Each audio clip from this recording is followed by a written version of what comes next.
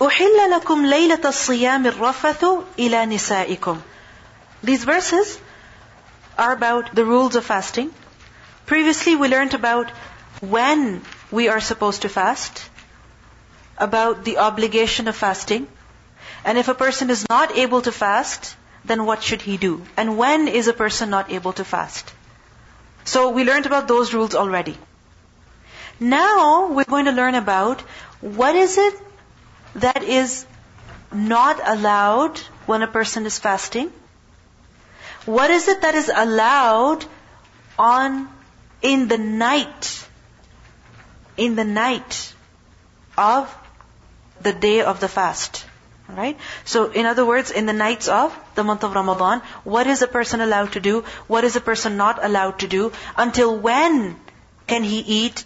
From when to when can he eat? So these rules, inshallah, we are going to learn. Now, as you know that when a person is fasting, what is he not allowed to do?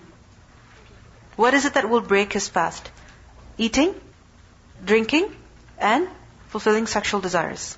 Right? So sexual intercourse. That will break a person's fast. It is something that is not allowed. Now before we continue, you might feel a little uncomfortable that we're talking about such things and that it's mentioned in the Quran. I mean, generally we don't talk about these things and, we're supposed to be shy and modest and very careful. But the thing is that this is a part of our lives. Okay? This is a part of our lives, just like eating and drinking.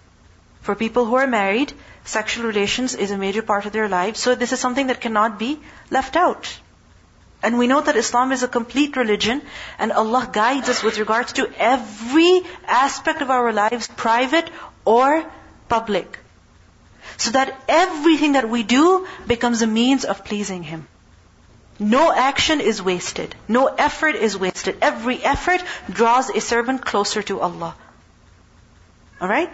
So, when we are studying about such things, yes, it is kind of awkward for many of us, but we shouldn't make a big deal out of it. Just treat it as a normal thing. Alright? Just treat it as a normal thing. Don't be like, oh my God, what's this, what's that. Don't have those smiles and, trying to control those smiles. No. Be normal about it. Alright?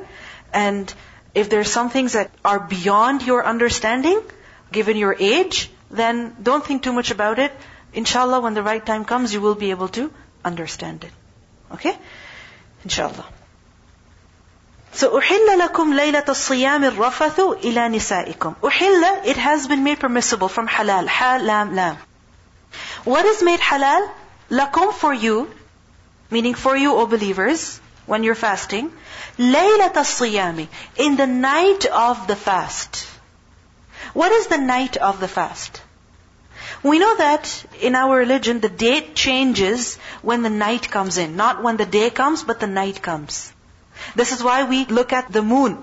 If the moon has been seen, has been sighted, then the next day we will fast. Alright? So, the 24 hours, the date changes when the night comes in. So the night preceding the day when you will fast. So from Fajr you will start fasting. Before that, the night, that is Laylat al-Siyam. So in that night, what is permissible for you? Ar-Rafathu ila nisaikum. Ar-Rafath is from the root letters Ra, Fa, Tha. And Rafath is basically to indulge in the satisfaction of sexual desire. So it is sexual conduct. And it doesn't just refer to sexual intercourse, but any other relationship that is between a husband and wife that is of sexual nature, it is included in Ar-Rafath. So this Rafath is permissible for you, meaning intimacy. This is permissible for you, ila nisaikum, to your women. Nisa is a plural of niswa. It means women. And over here it refers to wives. So in other words, the husband and wife are allowed to engage in sexual relationship when? In the night. In the day it is not permissible, but during the night it is permissible. During the day, if a person does that, it will break the fast, but during the night it is absolutely permissible. Why is this being mentioned? We learned that initially, when the commands were being revealed on the Prophet ﷺ for the Muslims, initially the fasting, it was such that if a person slept after Maghrib, whether he prayed Isha or he did not, if he slept, even if he snoozed for 5 minutes, for 10 minutes, then if he woke up, then he was not allowed to eat, drink, or have any sexual relations until the next day, meaning until the fast would come to an end, the sunset of the next day. Initially, this was the rule. But as we know, it became very difficult for the people. We know from a hadith, Qais bin Sirma al-Ansari, he was fasting one day and he was working in his land. He was a farmer. And when the time to break the fast came, he went home and he asked his wife, do you have any food? And she said, I don't have any, but I can try to get you some. And this just shows what a difficult life people were living in Medina initially. Times were very tough. Things were very difficult for the people financially. Imagine you go home after a whole day of fasting and you find out there's no food. Imagine. What would you do in such situations? You would say, okay, you know what? I'm not going to fast these days because we don't have much food. And whatever I can find at whatever part of the day I will eat, so I'm not going to fast. But we see that the Sahaba, they would still fast. So anyway, she tried to get some food for him, but he was so tired that before she brought the food, he fell asleep. And when she came back with the food, she said, woe unto you, did you sleep? Like, why did you sleep? Now you can't eat. Now you can't drink anything. So that companion, obviously, he didn't eat, he didn't drink, and he spent the night like that, the rest of the night, and the day of the fast also, and the next day he collapsed, he fainted. Because fasting is obligatory. He missed his suhoor or his meal or whatever, it was his fault. But if you think about it, he was exhausted. And he just fell asleep. And it's understandable. So, the Prophet ﷺ, when he found out about that, then after that, these verses were revealed that أُحِلَّ لَكُمْ لَيْلَةَ الصِّيَامِ الرَّفَثُ إِلَى نِسَائِكُمْ. Meaning throughout the night, you can engage in sexual intimacy, and obviously if that is permissible, then what else is permissible? Eating and drinking is also permissible. So in other words, that previous instruction was abrogated. It was abrogated. So أُحِلَّ لَكُمْ لَيْلَةَ الصِّيَامِ الرَّفَثُ إِلَى نِسَائِكُمْ. And especially Allah subhanahu wa ta'ala mentions this, that sexual relationship in the night is permissible for you throughout the night of the fast. Why? Because hunna libasul lakum wa antum libasul lahun. Hunna, this is a feminine of hum. Hum is masculine and hunna is feminine. So hum means they, meaning men, and hunna means they, meaning women. So your wives, in other words, they are libasul lakum. They are a garment for you. They are clothing for you. Lambasin. Wa antum, and you, O men, are libasun. You are garments for who? Lahunna, for them, meaning for your wives. In other words, the husband and wife, their relationship is very, very close. And Allah subhanahu wa ta'ala describes it like clothes, like garments. If you think about it, your clothes, are they very close to you? Of course they're very close to you. They're touching your body. They cover you. Right? So, just as your clothes are very close to you, likewise the husband and wife are also very close to one another. And it's not possible that the husband and wife, they're living together for 30 days, they're fasting during the day, and if they end up sleeping in the night, or if they're not allowed to have any sexual relations in the night, it's not possible for them to live like that. It's not fair. So, just like you can't do without your clothes for a long time. I mean, if you're wearing very short clothes, then you start getting cold and you end up putting a hoodie or a sweater or a shawl or something on yourself because you don't feel comfortable, right?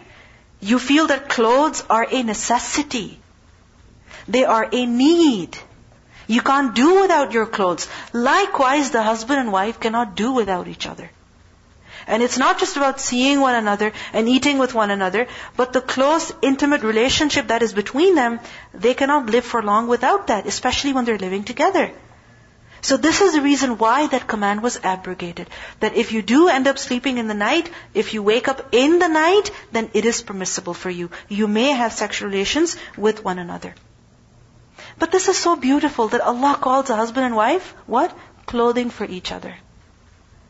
This is a very beautiful thing. First of all, we see equality in this. That just as the wife is like a clothing, a garment for the husband is also clothing, garment for who? For the wife. Just as the husband needs the wife also needs the husband. Just as the husband has some rights, likewise the wife also has some rights. You understand? Just as the husband loves his wife, the wife also loves her husband. It's a very intimate, a very close relationship. Then we also see that clothing, your clothes, protect you. Right? First of all, they are a need. You cannot do without it. Right? So likewise, the husband and wife cannot do without it. Then secondly, we see that clothing, your clothes, they protect you. They protect you from what? From what? Go out in the cold when it's minus 20 without a jacket. Go out without socks. What will happen to you? What will happen to you? You'll just get cold? No, you could get seriously ill. Right? Likewise, go out in the heat, uncovered. You could get sunburnt. Right? You can get overheated. So, clothes are what? They protect you. Likewise, the husband and wife also protect each other. Protect each other in what way? That, first of all, they are protective of each other, they're responsible for each other, they want the best for one another, they want to save each other, from the hellfire or from any hardship in this world, from any difficulty in this life. They strive to protect one another. But we see that the husband and wife also protect the private parts of each other. How? The Prophet ﷺ advised the young people that those of you who can afford, who are able to, get married. Why? Because it will protect your private parts. Sexual desires are something that is natural. And when a person is married, then it is a means of fulfilling those desires in a halal way. So they protect a person from doing what is unlawful, from what is haram. So just as your clothes cover you, likewise, the husband and wife also protect each other. Because many people, what happens with them is that once they become religious, they think, I'm not getting married. I'm going to study and I'm going to become an alima and I'm going to become a sheikha. I'm not getting married. I'm going to go to Saudi and I'm going to go to Egypt and I'm going to study. I'm not getting married. People say that with so much confidence. But what do we see? You can live like that. You can become a scholar. You can become a very learned person, but you cannot neglect your basic need. Likewise, some people say, why get married, if you're going to end up in a divorce? How do you know you're going to end up in a divorce? How do you know that relationship might be the best relationship that you've ever had with anybody? How do you know? Some people say, I don't want to get married. Being a wife is too hard. It's too difficult. Being a mother is impossible. This is not me. I can't even think like that. Or they say, I'm perfectly fine as a single. I have a very happy life. I'm independent. I work. I make my own money. I can go. I can come back however I wish, whenever I want. If I have a husband, then I'll have to answer to him and I'll have to take care of him. I'll have to fulfill certain responsibilities. And I don't want to live like that. I like the way I am. I don't think I need to get married. But what do we see here? Can you say, I don't need to wear clothes? If a person says that, I don't need to wear clothes, what will you say to them? What will you say to them? You're right. So likewise, marriage is something that is essential. هُنَّ لِبَاسٌ لَكُمْ وَأَنْتُمْ لِبَاسٌ لَهُنْ. Likewise, we see that clothes, they beautify you. Don't they? Do they beautify you? Yes, they do. You could be wearing nothing, and you could be wearing something very nice. There's a difference. Just the other day I read a quote somewhere, that if beauty was, or if freedom was in nakedness, then all animals would be free, or something like that. That animals don't wear clothes like human beings do. Right? Human beings wear clothes, and with those clothes they adorn themselves. Correct? So, clothing is a means of beautifying you. So don't think that marriage is evil. It's not evil. It is beautiful. But you have to strive to make it beautiful. And any marriage, you can strive to make it beautiful. And if it doesn't work out, then Allah is also open up the ways for ending it. But why not even try it out of fear that it might not work? So, hunna libasul lakum wa antum libasul lahum. Also we see that clothing is a means of comfort.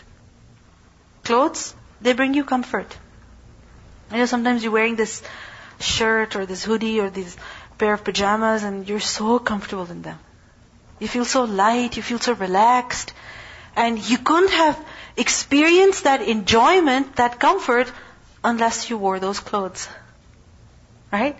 So likewise, the comfort, the joy that comes from marriage cannot be enjoyed, cannot be experienced unless the person is married. So anyway, we see that the relationship between the husband and the wife is a very intimate, a very close relationship. Yes, it comes with its own challenges, but at the same time, it comes with its own beauty and enjoyment as well. If you think about it, clothes, if you want to get comfortable clothes that fit you well, that look good on you, will you spend time looking for those clothes? I see people going from one store to the other, one mall to the other. Every other weekend they're looking for that particular shade of that particular style, and they can't find it, and they will not settle for anything less. They spend their time and effort into that. Right? And likewise, to wear clothes, don't you have to go through the effort of ironing them and washing them and dry cleaning them or whatever? You have to. So it comes with its challenges, with its difficulties, but at the same time, it has many benefits. People go to weddings and they're wearing the most uncomfortable clothes. Right? The most uncomfortable ones. But just because they look very nice on them, they will still wear them. And if, they get stained, that's it, they could get ruined. So they have to be extremely careful in what they eat, how much they eat, how they eat. They take that precaution. Why? Because wearing those clothes is worth it. So we should also make this very clear that getting married is something that is a part of our faith. As we know that marriage is something that perfects, completes one's iman. It is half of faith. So, hunna libasul lakum wa antum libasul lahum. Alim Allahu, Allah knows, annakum, that indeed you, kuntum, you were, takhtanuna anfusakum, you were all being unfaithful with yourselves. Allah knows that you were being dishonest with yourselves. You were committing khiyana with yourselves. Takhtanuna. Kha, waw, noon. Khiyana. Khiyana is betrayal. That when someone gives you something to keep, to guard, to take care of, and you fall short in taking care of it properly. So for example, they tell you, this is my plant, please take care of it, this is an amanah with you. So you water it for a day or two and then you forget about it. And then when they come back, they're like, oh my God, you didn't water my plant? You're like, oh, I'm sorry, I forgot. I couldn't be bothered. So the plant died by then. Then what was that? Khiyana. You fell short in your responsibility. Right? But khiyana is also to not do what a person is made responsible of. So for example, certain responsibilities are laid on a person, certain rules are given, that you have to do this, you cannot do that. And if a person does not follow that code properly, then what is that? Khiyana. So for example, a person is told, they're working at a business, they're told, whatever money comes in, you have to write everything down, you have to record it, and then you have to deposit it in the bank, and you have to bring the receipt, and you have to submit it to your supervisor, whoever. And that person, what they do is that they don't follow the rules properly. So for example, they were supposed to write down every transaction, they don't write down one transaction. Then what is that? Khiyana. So when it comes to fasting, are there some rules that we have to follow?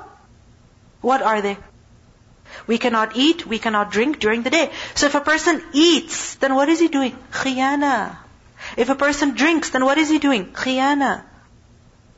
Likewise, at the beginning, initially we know, as I mentioned to you earlier, that in the night, if a person slept, if he woke up after that, even if it was still nighttime, he was not allowed to eat or drink or have sexual relations. But what happened was that some people, they did khiyana in that. They said it's okay, it's not that big of a deal. Inshallah, Allah will forgive us, no problem. And they had relations, the husband and wife, they would have relations in the night of the fasting after they had slept. Okay? So before the next day began, before the next fast began, in the same night, because they slept earlier, they had those relations. So this was what? Khiyana. This was not that they were like, I don't care about the rules that Allah has given. No. But this was like, it doesn't matter. Allah is forgiving. It's not that big of a deal. So Allah says, Allah knows that you were doing khiyana with yourselves. Notice Allah does not say you were doing khiyana with me, but that you were doing khiyana with who? With yourselves. Because whenever we do something wrong, even if it's slightly wrong, does your heart not tell you? Does your heart not stop you? Don't you have this bad feeling, I shouldn't be doing this, I shouldn't be saying that? So when we do something wrong, when we don't follow the rules, who are we actually betraying? Ourselves. Because who are we harming? Ourselves. So عَلِمَ اللَّهُ أَنَّكُمْ كُنْتُمْ تَخْتَانُونَ أَنفُسَكُمْ. You were being unfaithful to yourselves. Allah knows about that. And this also shows to us that no matter how personal and how private of a matter it may be, who knows if we're being honest or dishonest? Allah knows. For example, your goal could be that you have to recite, let's say, a juz a day. Okay? And you're like, no, I have to recite it. Not listen to it, but I have to recite it myself. And then you're like, you know what, I'm too tired, so it's okay. Let me just leave out the surah. I know it already. I'll recite it tomorrow. It's only 1 page long anyway. Is that khiyana? Nobody knows about it. Only you know, and Allah knows about it. You made a promise. You made a commitment. And you're not fulfilling it properly. So that is also khiyana. So even in the most private matters, when we do khiyana, who knows? Allah knows. And this is why we see that once the Prophet ﷺ, he was passing by these graves, and he told the people that the people inside are being punished. They're facing adab al-qabr, the punishment of the grave. And not for something terrible, but one of them, he was being punished for what? For not being careful when he urinated, meaning when he urinated, the sprinkles of urine would fall on him, and he wouldn't care about that. Najasa, filth would fall upon him, and he wouldn't care about that. Who knows about you caring or not caring about tahara, about cleanliness in the washroom? Who knows about that? You and Allah only. Other people don't know, but Allah knows, and you know about it. So if you're not careful, you are being treacherous with yourself. You're being unfaithful to yourself. So عَلِمَ اللَّهُ أَنَّكُمْ كُنْتُمْ تَخْتَانُونَ أَنفُسَكُمْ. And this is why we have to be conscious of Allah everywhere. Whenever we're doing anything. Because Allah is watching us. فَتَابَ عَلَيْكُمْ. So Allah has turned in mercy on you. Meaning Allah has lifted this ban from you, this difficulty from you, this prohibition from you. فَتَابَ عَلَيْكُمْ. What was the prohibition? That they were not allowed to have any relations in the night if they slept before.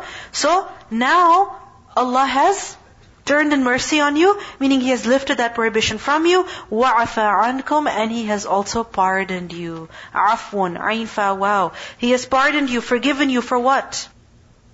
He has forgiven you for what? For the khiyana that you committed. Why did Allah forgive them for that khiyana? Because they didn't do it out of rebellion. That I don't care about it. They did it because they were, after all, human beings. And they were weak, like all human beings are. And they didn't realize that it would be very serious. So, this is why Allah says, وَعَفَى عَنْكُمْ. And Allah has pardoned you. It was also extremely difficult. So Allah has pardoned you. فَالْآنَ. So now, al-an, Hamza wa noon. Al-an means present time.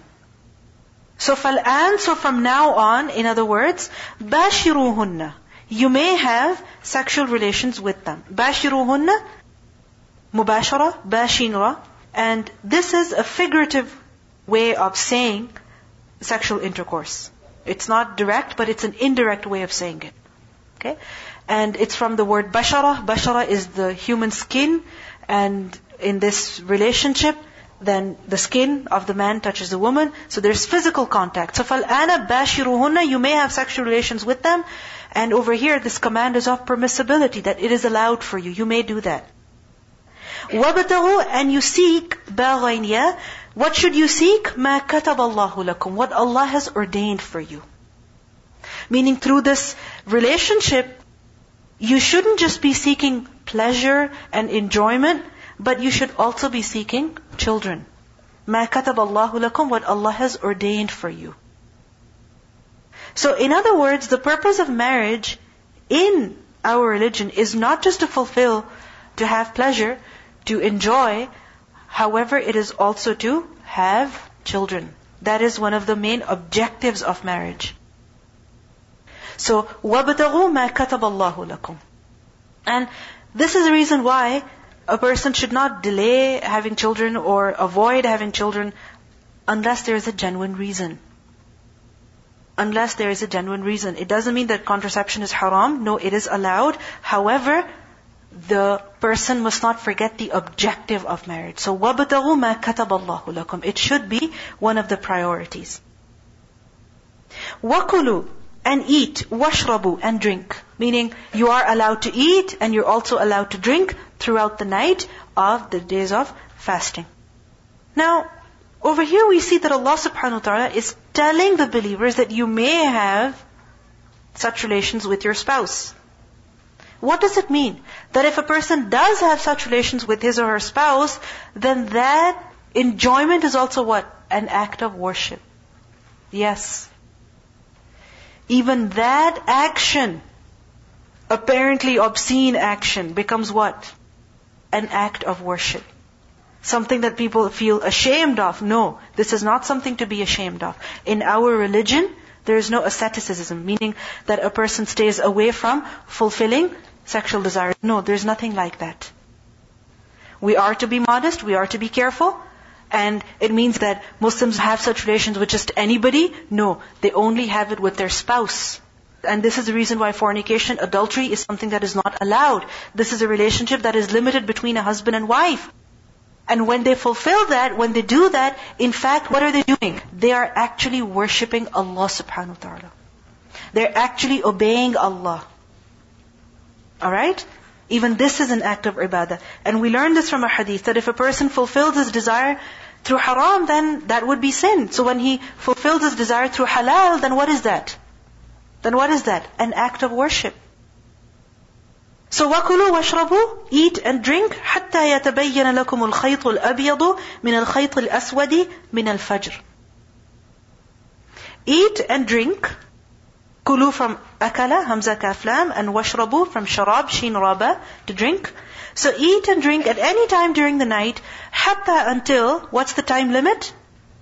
Yatabayyana, it becomes clear.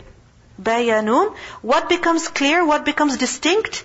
Lakum, for you, al-khaytul abyad, the white thread, min, from al-khaytul aswad, the black thread. The black thread of what? Min al-fajr, at the time of fajr. What does it mean by this? The white thread and the black thread. That when you can distinguish between the white thread and the black thread, then you stop eating and drinking? What does it mean by that? Khayt is from khayata, and khayt is thread, string, and abyad, bayadad, white, and aswad, sin waw dal, sud, black. This white thread, black thread, refers to the time of fajr, min al-fajr, the time of fajr. Because at the time of fajr, what happens is that the light, after that, it starts to come in. Okay? And as the light comes in, there is a crack of dawn. There you see in the horizon a white line. Okay, you see it in the horizon. These days, since you're up anyway, at that time, go outside, look through your window, go into your backyard and look at the sky. Because we miss out on that beauty. We really do. We deprive ourselves of that beauty, of how the morning comes in, how the daylight comes in. And this is why it's called the crack of dawn. So it's literally like a thread in the sky. Okay? And then gradually that white thread, it starts to become bigger and bigger and the light comes in. So once that crack of dawn comes in, once the time of Fajr comes in, then what does it mean? You stop eating and drinking. Okay? This white thread, black thread doesn't mean literally that you take a white thread and you take a black thread, okay, and you keep looking at them throughout the night. Okay, when can I distinguish between the two? Because one of the companions, actually, that's what he thought it was. And he slept in the night with a white thread and a black thread under his pillow. And after every some time, he would look at them and he would try to distinguish between them, and he's like, I don't get this. What's going on here? So the next day he went to the Prophet ﷺ, and the Prophet ﷺ joked with him and he said, well, your pillow must be very huge. Okay? Because that crack of dawn is of the horizon. How can you fit that under your pillow? Okay? So it doesn't mean literally, but this is referring to the crack of dawn, meaning the time of Fajr. So حتى يتبين لكم الخيط الأبيض من الخيط الأسود من الفجر. And what does it show? That we should eat and drink until that time. حتى. So in other words, we should delay the suhoor as much as possible. And obviously that happens anyway because we wake up barely 15-20 minutes before suhoor time ends. Right? But don't feel guilty if you do that. First of all, have suhoor. Because the Prophet ﷺ said, تَسَحَّرُوا فَإِنَّ فِي السُّحُورِ barakah. There is barakah in that. There is blessing in that. So have that meal. And have it as late as possible. Because sometimes people will eat their suhoor at 2 o'clock, at 3 o'clock in the night, hours before the time actually ends. No, you should have it at the final time, towards the end of that period. Alright? حَتَّى يَتَبَيَّنَ لَكُمُ الْخَيْطُ الْأَبْيَضُ مِنَ الْخَيْطِ الْأَسْوَدِ مِنَ الْفَجْرِ.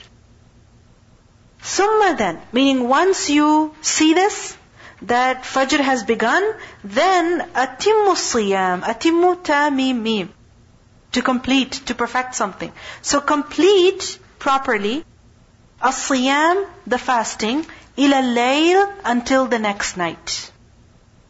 Until Fajr you eat, drink, have relations. After that, what does it mean? Your fasting has begun. And once your fast has begun, then you don't eat, you don't drink, you don't have any sexual relations. Until when? Until when? Ila al-layl. But this night, lam ya lam. Does night mean Isha time? No. This night means the beginning of night time. And how does the night time begin? With the sunset. With the sunset. So that means we should delay as much as possible in suhoor. Okay? And we should do iftar immediately. We should do iftar, we should break the fast immediately. There is no piety in waiting. In fact, that is actually disobedience. It doesn't mean that 5 minutes before the sun sets you break your fast. No. You will break your fast when the sun sets, but don't delay unnecessarily. Alright?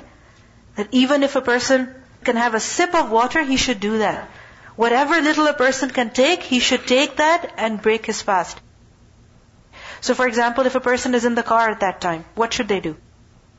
What should they do? Whatever they have, they should use that to break their fast. They shouldn't say, okay, my house is only 5 minutes away. I'll just wait until I get home and then I'll sit down easily and then I'll open my fast. No, you don't wait. Wherever you are, you should open your fast. So, ثُمَّ أَتِمُّ الصِّيَامَ إِلَى اللَّيْلِ. The Prophet ﷺ said, إِذَا أَقْبَلَ اللَّيْلُ مِنْ هَاهُنَا وَأَدْبَرَ النَّهَارُ مِنْ هَاهُنَا. That when the night approaches from this direction, meaning the east, and the day departs from that direction, meaning the west, then at Maghrib time you see that. The day going away and the night approaching from the other side, and the sun sets, then the fasting person breaks his fast. So at that time, break your fast. وَلَا تُبَاشِرُوهُنَّ. So until now, we have learned about the rules of what is allowed and what is not allowed, the timings of eating, drinking, and sexual relations during the night and during the day. Now, with regards to i'tikaf. I'tikaf. What is i'tikaf? I'tikaf is from the root letters Ain, Kaf, Fa. Okay? And ukuf is to devote oneself to something completely. That you're doing only that and nothing else. You devote yourself completely to something that you're doing only that and nothing else. But there's also the element of clinging to something and not leaving it. And it gives a meaning of devotion, worship. Alright? So i'tikaf is that when a person stays in the masjid, he clings to the masjid. And what is he doing over there? Playing foosball? Like some people do? Talking and talking and talking in the night with all the friends who are hanging out at the masjid? No. Or playing basketball like some people do? No. I'tikaf is that you stay in the masjid and what do? You worship Allah subhanahu wa ta'ala.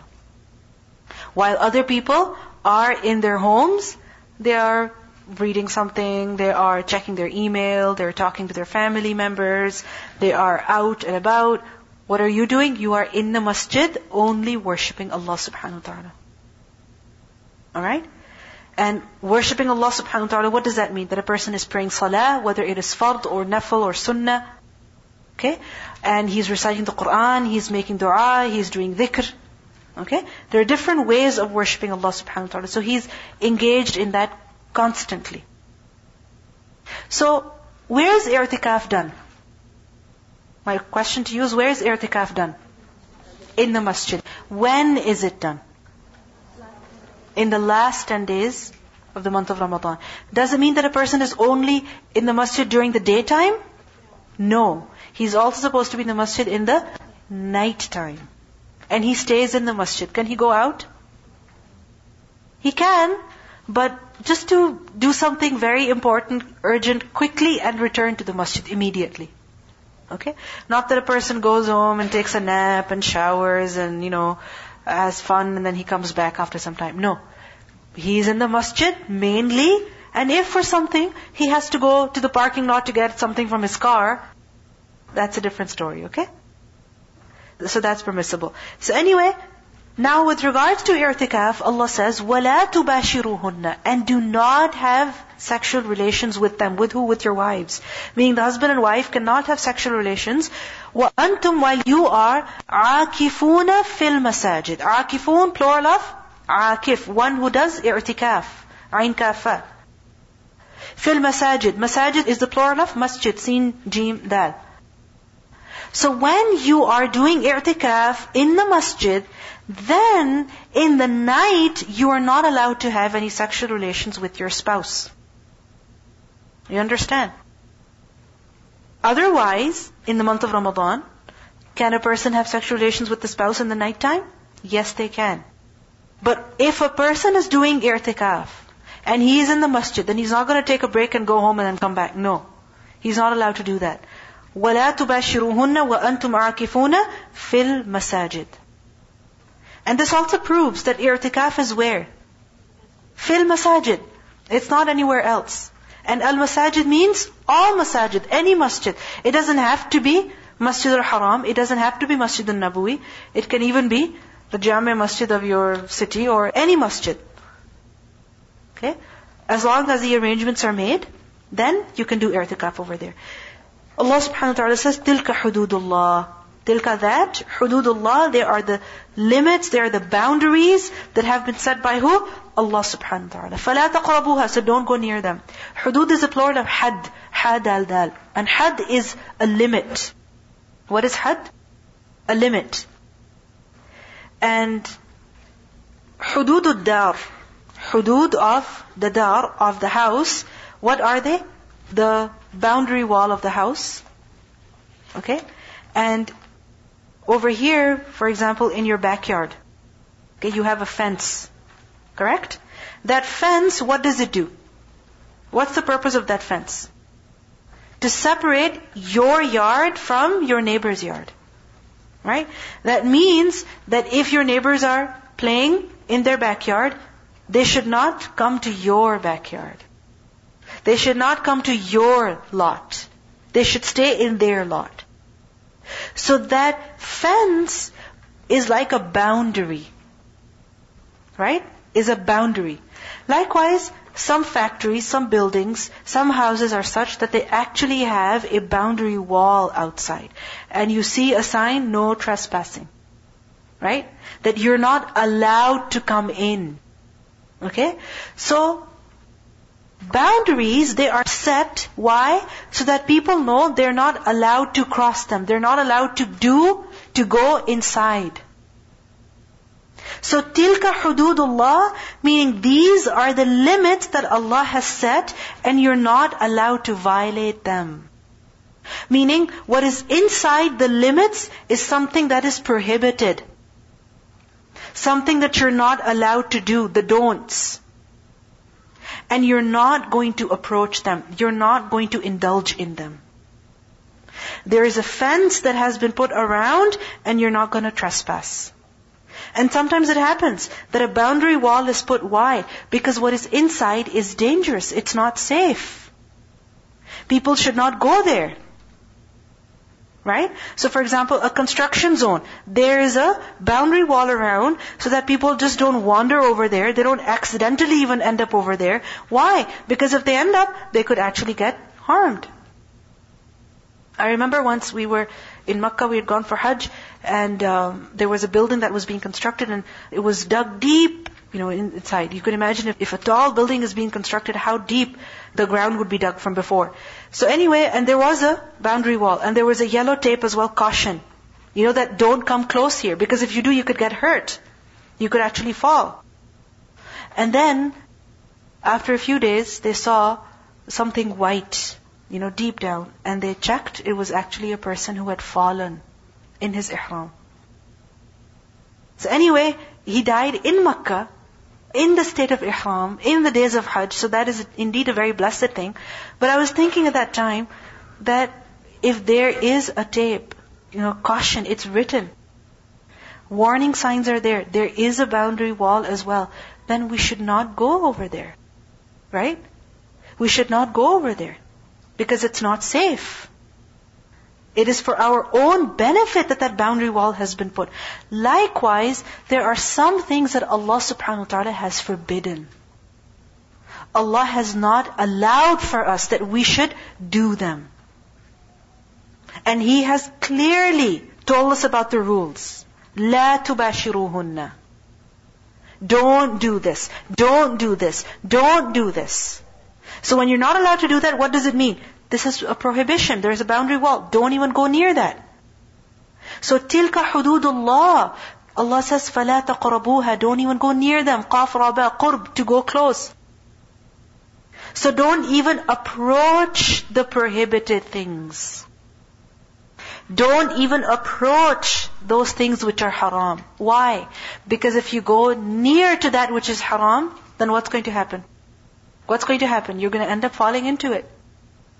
So for example, there is a ditch and there is a boundary wall and it says, don't trespass, don't come here, caution. And you say, okay, let me just go see how deep it is. Let me just go check it out. Let me just see what's inside. And if you go near, is it possible that you may fall? Is it possible? Yes, the chances are very high.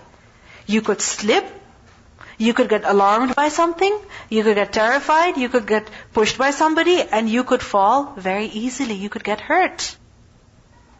So many times it happens that people fall in a ditch or something like that, in a well, and they die.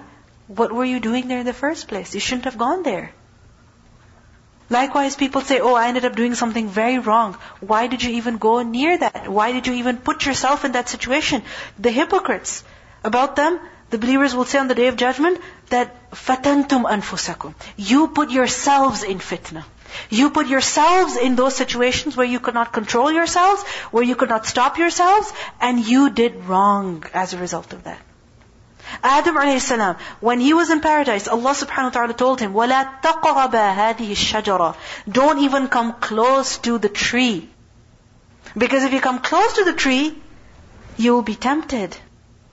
You will wonder, okay, what does the fruit taste like? I wonder what it is like. So, you're going to be tempted and you're going to end up eating of it. And that's exactly what happened. When we keep looking at that which is wrong, then we are tempted to do it. So Allah says, these are the limits that have been set by Allah, and don't even come near to them. Don't even come close to that which is forbidden. Stay far away from it. كَذَلِكَ يُبَيِّنُ اللَّهُ آيَاتِهِ. Thus does Allah clarify to you آيَاتِهِ, His verses, لِلنَّاسِ, for the people, لَعَلَّهُمْ يَتَّقُونَ, so that they can save themselves. Allah has elaborated the ayat over here, the commands over here, the rules over here, very clearly, very explicitly. This is what is allowed, this is what is not allowed. Why? So that you can save yourself. Save yourself from what? From the anger of Allah, from the punishment of Allah. Because if you don't find out, and if you do something wrong, whose fault is it? Your fault. If you don't know the rules, and you end up in an accident, whose fault is it? It's your fault. This is why they say that driving is a privilege, it's not a right. And before you start driving, you have to take a test to prove that you know the rules of the road. And if you don't know, you're not allowed to drive. Even in emergency cases. You're not allowed. So, Allah has clarified the ayat. Why? So that you can save yourselves. And if we don't get to know about those ayat, and we end up harming ourselves, then whose fault is it? It's our fault. Let's listen to the recitation. أحل لكم ليلة الصيام الرفث إلى نسائكم هن لباس لكم وأنتم لباس لهن علم الله أنكم كنتم تختانون أنفسكم فتاب عليكم وعفى عنكم فالآن باشروهن وابتغوا ما كتب الله لكم وكلوا واشربوا حتى يتبين لكم الخيط الأبيض من الخيط الأسود من الفجر ثم أتموا الصيام إلى الليل ولا تباشروهن وأنتم عاكفون في المساجد تلك حدود الله فلا تقربوها كذلك يبين الله آياته للناس لعلهم يتقون. Are we allowed to eat generally? Yes. Are we allowed to drink generally? Yes. Are we allowed to spend the night at home generally? Yes. But when a person is fasting or when a person is in i'tikaf, then these things that are permissible, they become haram.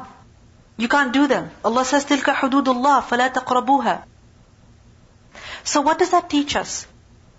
That if at the command of Allah, you will stay away from that which is generally allowed for you to do, and you can do that, then otherwise you should stay away from what?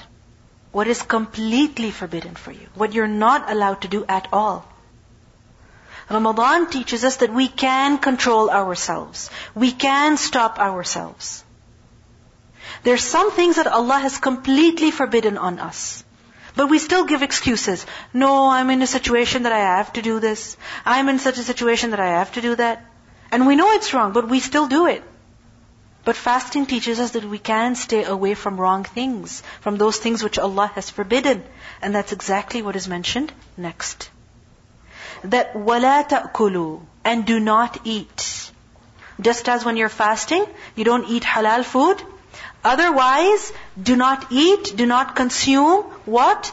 أَمْوَالَكُمْ, your properties, بَيْنَكُمْ, between yourselves, بِالْبَاطِلِ, in the false ways, in the wrong ways.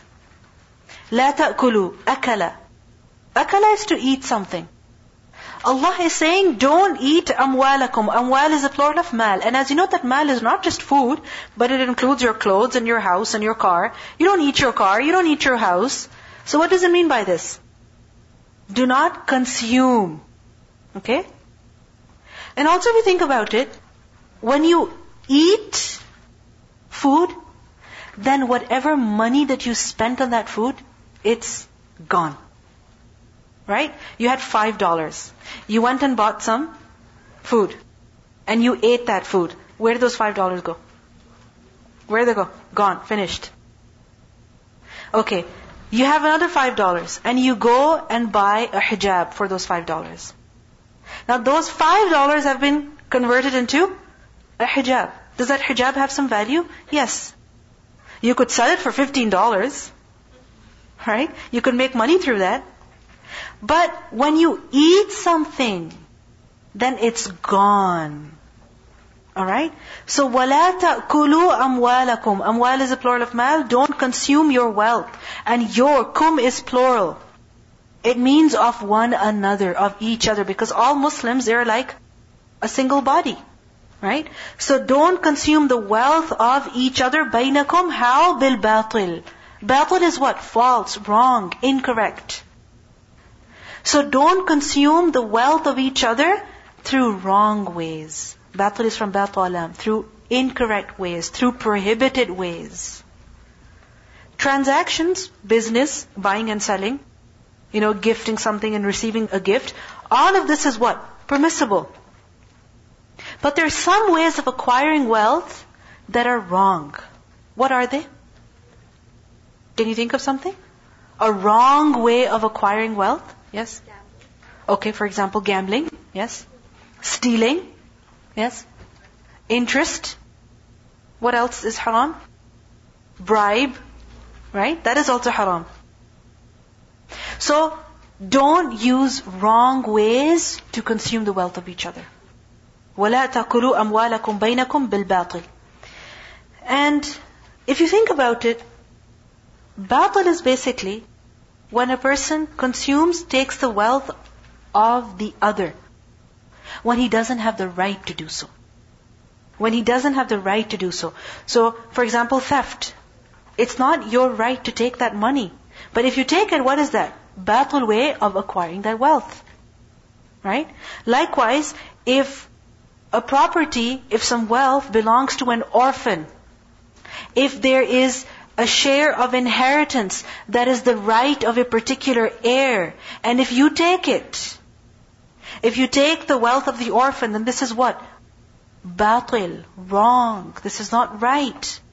Allah tells us don't do that. If you can control yourself in the month of Ramadan and not eat and not drink when the food is right in front of you and you're desperate for that food, you're hungry, you're thirsty, but you control yourself. So other times, even when you want that money, don't take interest. Even when you want more money, don't steal, don't cheat, don't bribe. وَلَا تَأْكُلُوا أَمْوَالَكُمْ بَيْنَكُمْ بِالْبَاطِلِ وَتُدْلُوا بِهَا.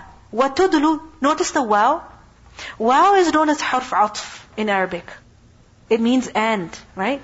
But in the English language, whenever we use and, sometimes we're establishing a connection between two words, okay, or between two sentences. Is it? Words and sentences, you're connecting them. So in Arabic also it works the same way. So what tudulu, meaning, and do not tudulu. Just as la ta'kulu, so what tudulu, this is connected with wala ta'kulu. So just as la ta'kulu, so la tudulu. La is not written here, but it is meant, it is implied. And do not tudulu biha ila al-hukkam. Tudulu is from the root letters dal, lam, waw. Dalu. And dalu is used for a bucket.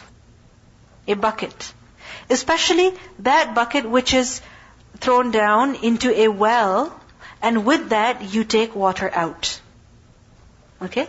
So you throw the bucket into the well, and you pull it out, and as you pull it out, with the bucket comes what? With the bucket comes water.